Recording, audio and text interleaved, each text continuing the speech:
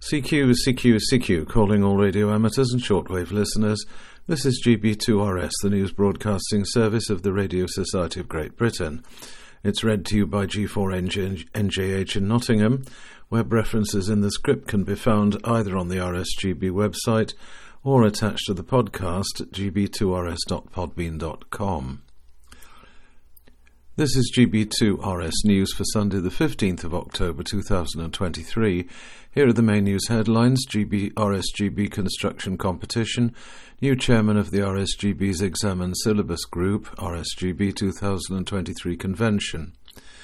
The RSGB recognises the importance of construction as a key element of amateur radio, whether it's using traditional construction skills or as a software or systems engineering project.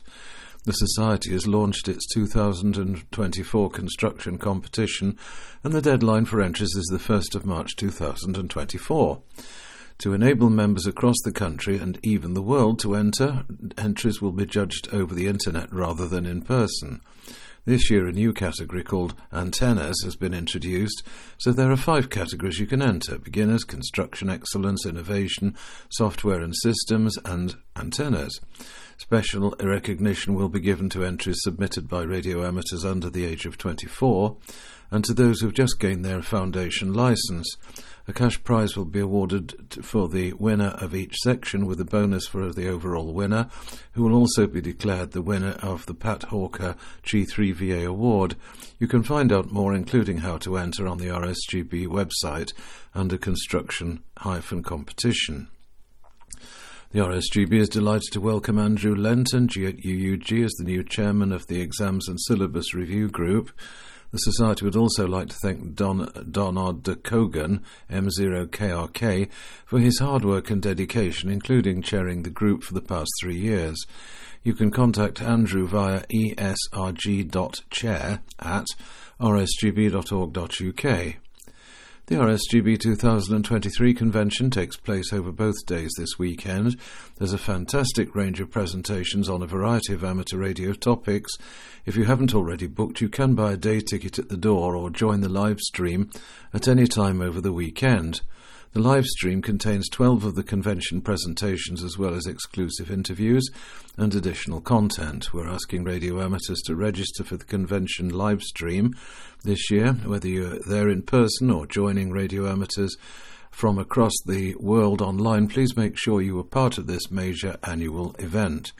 For more information about the full programme of presentations, go to the RSGB site and register for the live stream. Head over to register for the live stream, head over to rsgb.org/live stream. So that's convention for convention, live stream for live stream. As we get closer to the ITU World Radio Conference, WRC23, which starts next month, the future of amateur radio, particularly the 23 SEMS band, is of key importance. The ITU News magazine has a feature article by IARU President Tim Elam, VE6SH, regarding amateur activity on the 23 SEMS band. This is the topic of a challenging agenda item at the conference, which calls for measures that protect primary radio navigation services such as GLONASS and Galileo from amateur terrestrial and satellite usage. You can read the article by visiting tinyurl.com/Tim, capitals VE6SH. In related news, the IARU also reports that the last formal preparatory meeting ahead of WRC on this topic was difficult and could not achieve a consensus on measures such as power and bandwidth limits or frequency restrictions. The IARU supports further efforts and will continue to try and find a solution regarding suitable recommendations whilst opposing the unwarranted statutory imposition of such. You can read the IARU's post on the subject via tinyurl.com/ITUR23SCM. Also, you can hear the latest updates on the RSGB convention on Sunday in a talk by IARU expert and RSG microwave manager Barry Lewis, G4SJH. Jamboree on the Air, or JOTA, is an annual event in which scouts and guides all over the world communicate with each other via amateur radio. JOTA 2003 will run from Friday the 20th to Sunday the 22nd of October. You can find out more at JOTAJOTI, that's JOTAJOTI.info. Now for details of rallies and events, more amateur radio rallies taking place today, Sunday the 15th of October.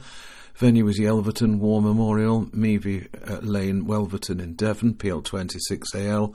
The event features bring and buy trader stands, refreshments and free parking. Doors open at 10 a.m, admission £2.50. More information from Roger 07854088882 or email 2e0rph@gmail.com. Hornsey Amateur Radio Club Rally is also taking place today, the 15th of October. The venue is Driffield Showground, which is YO259DW. For more information, visit hornseyarc.com.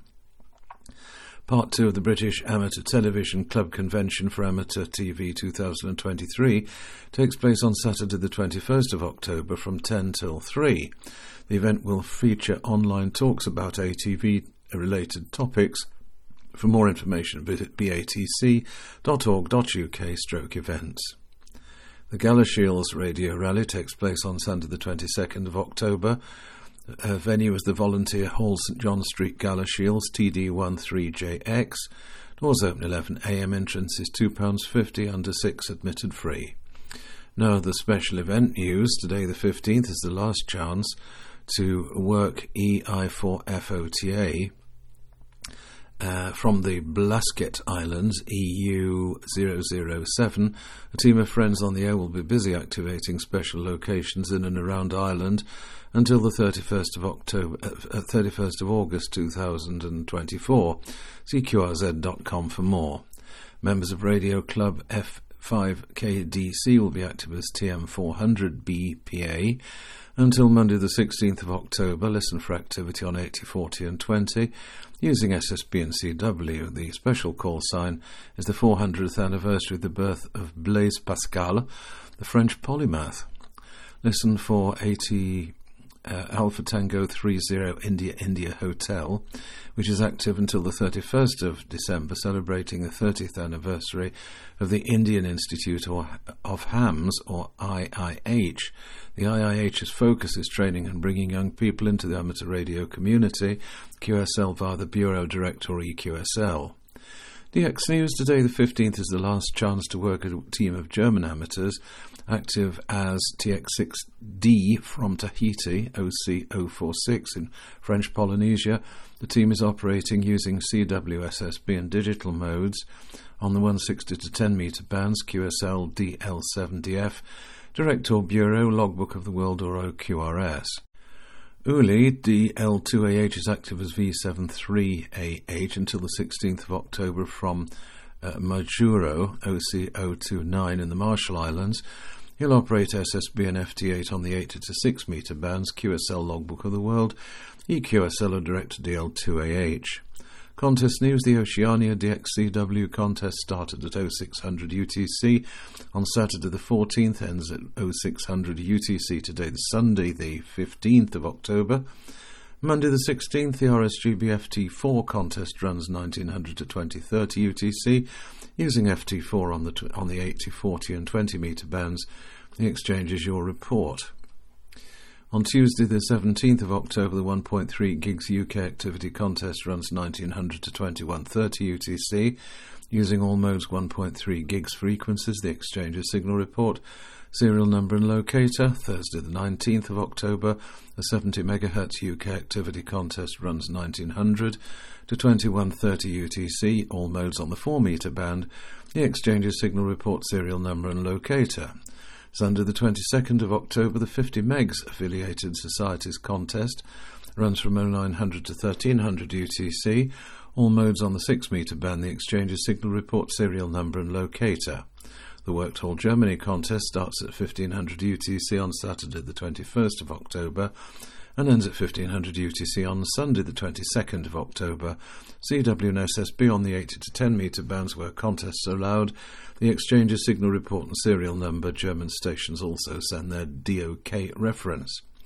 Now, radio propagation report compiled by G0KYA, G3YLA, G4BAO.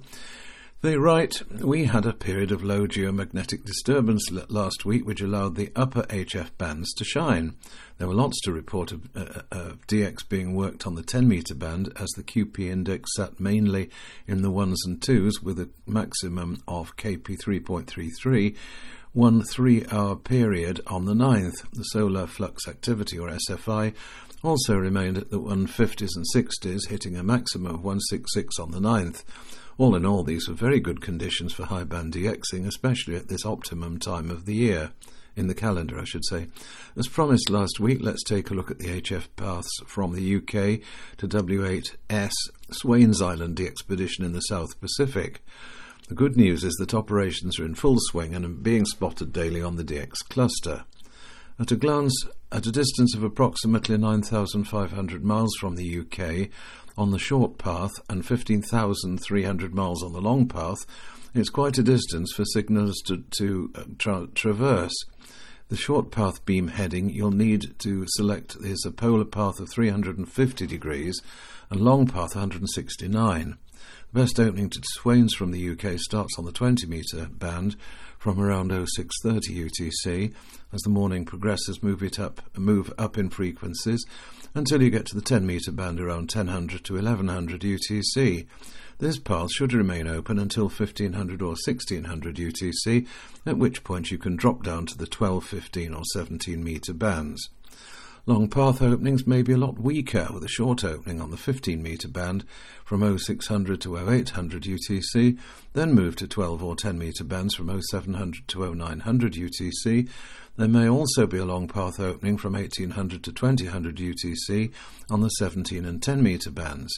The above predictions are for SSB and CW. You might find FT8 openings extend these times a little.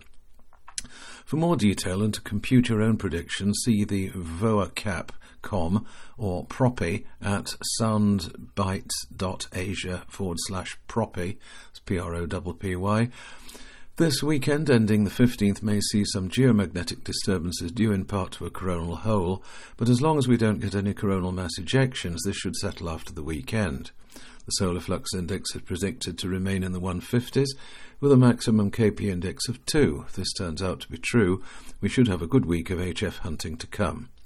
VHF and up, the coming period of weather offers many changes, and it looks as though we have said goodbye to the warm air, with low pressure controlling events. Just a gentle reminder to keep your eye on your antennas at this time of the year, which can produce surprisingly rapid developments of deep low pressure systems with associated strong winds. Early next week, a temporary high returns to give you a chance to give those antenna supports and guys a once-over while the winds light and leave the potential tropo until the evenings and overnight. Incidentally, this new high is essentially a cold air high, so it may not be as productive as the recent propo of the week just ending. The new high will probably hang around until midweek, then it should migrate north to allow an easterly wind across the south. This will probably bring some showery rain along the east coast. It's possible that we may have some rain scatter from these showers. Meteor scatter is always good in October, with high random meteor rates and numbers of small showers. Most notable is the Orionids meteor shower, which peaks on the 22nd of October and is active until the 7th of November, with an average zenithal hour rate of around 20. Of course, aurora is also worth keeping in mind if you have any spare time. For EME operators, moon declination is negative and falling all week, reaching maximum on Friday the 20th. That's minimum on Friday the 20th, with corresponding shortening moon windows. As we are now past apogee, path losses will continue to fall. 144 MHz sky noise starts very high with the annular eclipse on Saturday the 14th. The following week sees if moderate, increasing to a high of over 2000 Kelvin on Thursday. That's it from the propagation team this week. That's all from me until next week also.